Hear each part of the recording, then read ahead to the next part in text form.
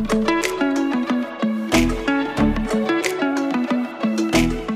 there, welcome to the Root and Seed podcast. My name is Anika Chabra. Co-founder Jen Sirapong Mandel and I often reflect on just how lucky we are that we get to wake up every day and help inspire people to collect their family stories, reflect on how those events and experiences influence their present-day sense of self, and decide what they want to take forward into the future. We appreciate every single one of you in this community and don't take your willingness to share the ups and downs with us lightly.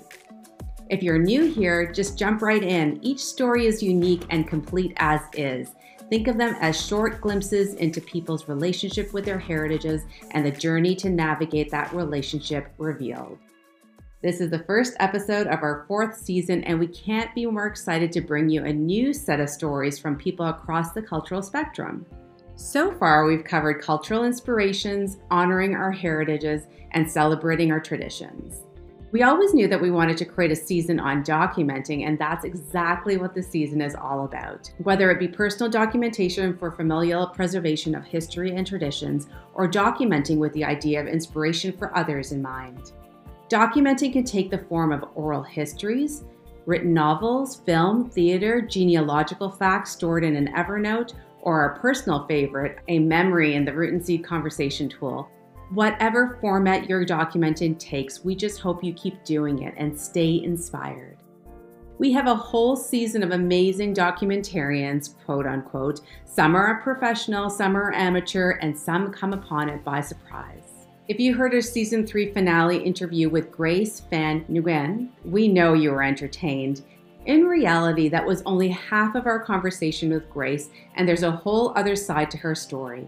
Grace has gone to school for and has made it her life's work to document cultural stories, especially those previously underrepresented in media.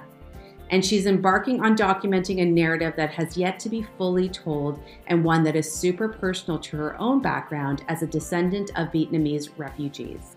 We do know that Grace hasn't quite felt like she's attained auntie status yet, so this time we let her introduce herself.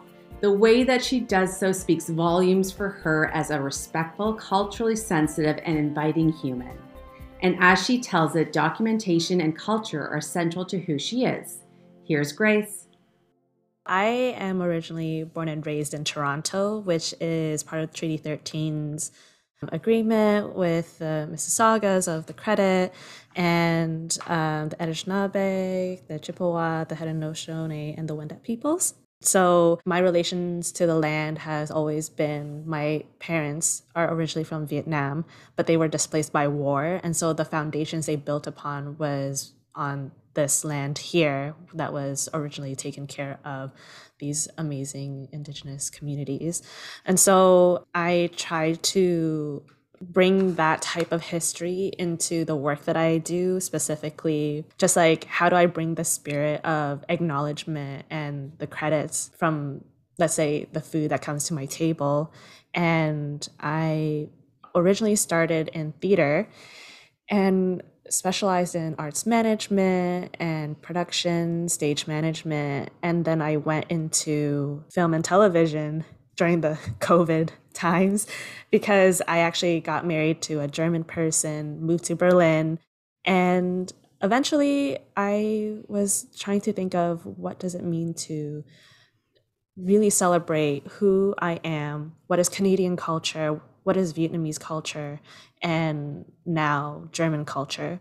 I wanted to take that into consideration, especially for this episode, because there's new cultures that I have to adapt for more personal reasons, and the ones that I was born with, which I thought was something I really cherish. Listening back to that introduction leaves us with knowing that Grace is grounded and introspective. She's really digging into and asking the questions of who she is and trying to make sense of that. But what fuels her drive to find answers to those questions? We just had to know why the act of documenting is so important to her. That's a really great question. So it actually goes back to my theater research, because more times than not do I get into a situation where there is no oral or written history about the things that are happening in the moment of, like, Maybe this is also like coming from an influence from my husband because he's a huge history nerd, specifically with medieval German history, which kind of ties in with the food history that I deal with because no one really knows the full details. The more in depth the documentation, either orally or written, really makes a difference of how to connect back to the history, but also to move it forward into the future. I think our responsibility now is to commit it to memory, and I know that as soon as my children are born, they're going to be either second or third culture children, which means that they are further removed from the cultures that they may visibly present, but have that cultural disconnect. And I want to protect them in a way that allows them to have confidence to, if they were to go back to Vietnam or live in Germany or live in Toronto, they have the tools and skills and language to allow them to figure out their identity. Like I can't figure that identity out for them because I won't have that experience. I'm fully Vietnamese in the way I look, but they're going to look mixed. And once they're mixed, are they German? Are they Canadian? Or are they Vietnamese? If I can give them that language, the context, whatever is attractive to them, I want them to put that into their mural, their image, so to speak. But also, I want to be a resource for other folks who are in similar situations. And I think once you do it, like I'm not trying to like save the world, so to speak. I would just want to do it for myself. And if other people resonate with the work and can take from it, that would bring me so much joy. I've had to come to this point through my development and my own growth and a lot of grace because I made a lot of mistakes. I really admire the Black and Indigenous and Brown communities that I was a part of because they had such a strong, or they still do, have a really strong sense of their identity, their cultural groundedness that I lacked. And that envy that I had really made me try to strive for something similar, but it was only at face value, so to speak. I had to be called in to a lot of conversations where I had to really reflect on the hurt that I had from my disconnect of my culture.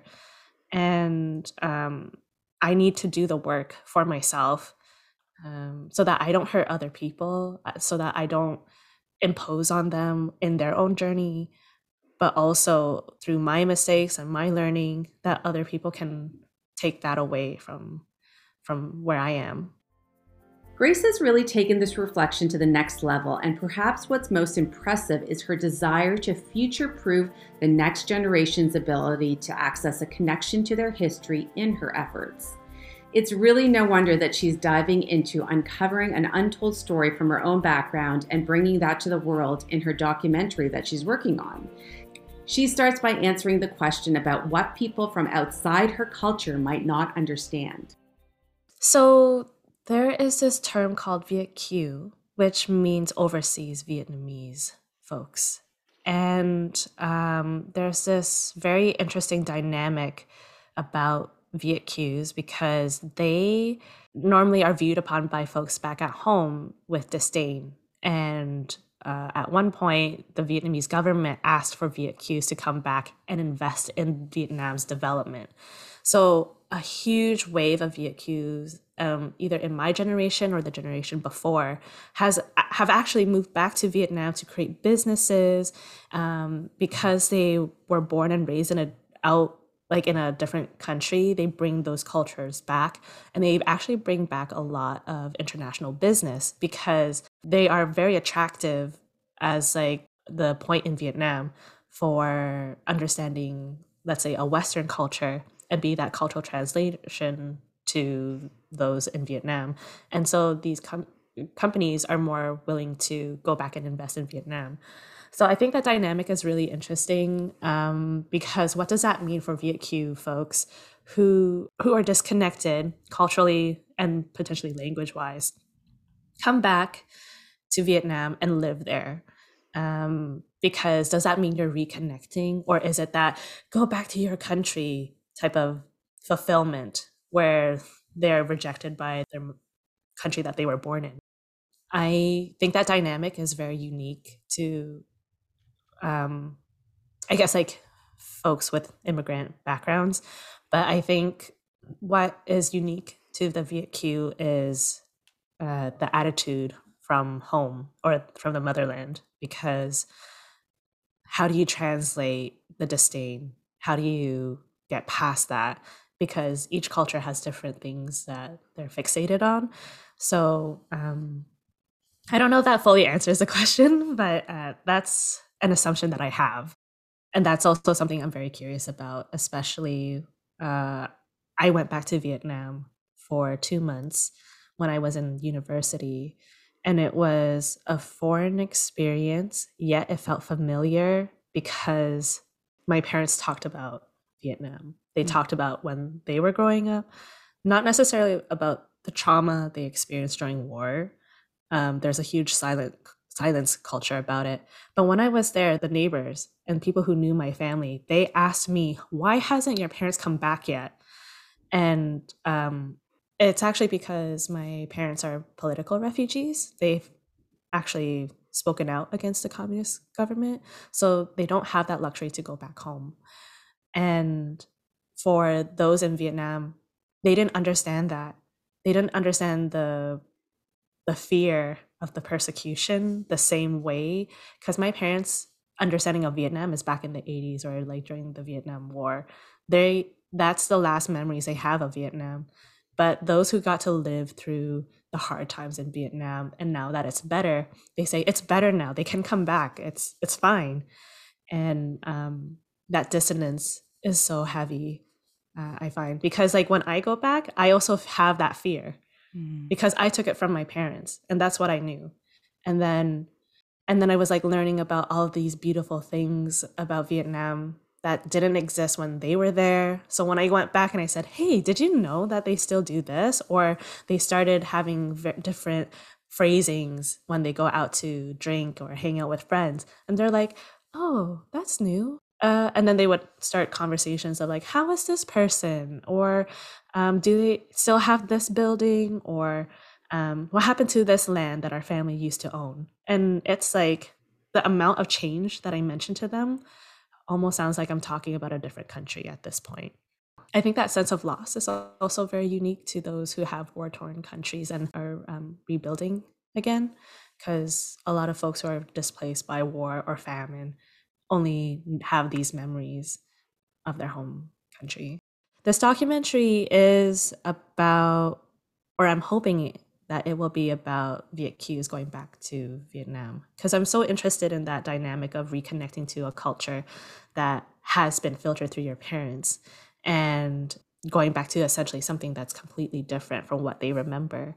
So I am currently looking for Viet Qs who have the intention of moving back to Vietnam and documenting their thought process, but their progress to it. And then it's going to be a multi-year project, obviously, because I want to see if they stay there for long term or short term. What are the challenges that they face going back to Vietnam? Do they have prejudice against them because they're Viet Qs? Does their Vietnamese sound different that they are instantly recognized as not one of us, in a sense of like the Vietnamese community that they insert themselves in? Like, how do you even move to a new country that you have like some sort of context of how to speak the language, but not necessarily know how to speak bureaucratic Vietnamese? That's really important to me because I want to know, is there other ways to connect with the culture without that filter of your parents? And what does that mean outside of like a tourist experience? Because I know if I go to Vietnam, I'm not a local. I don't know where to eat. I'm going to go with like the typical tourist experiences and navigate it as a tourist. So I'm curious about, how do you do that long term? It fascinates us that Grace crystallized this experience as serving the role of connecting with a culture that hasn't been filtered through her parents. And for that reason, we are sure that it will be inspiring for people inside and outside the Vietnamese culture. Loss, distance, immobility are themes that are relatable across cultures. This makes us wonder that even if you start documenting for yourself, does your story have the potential to inspire others?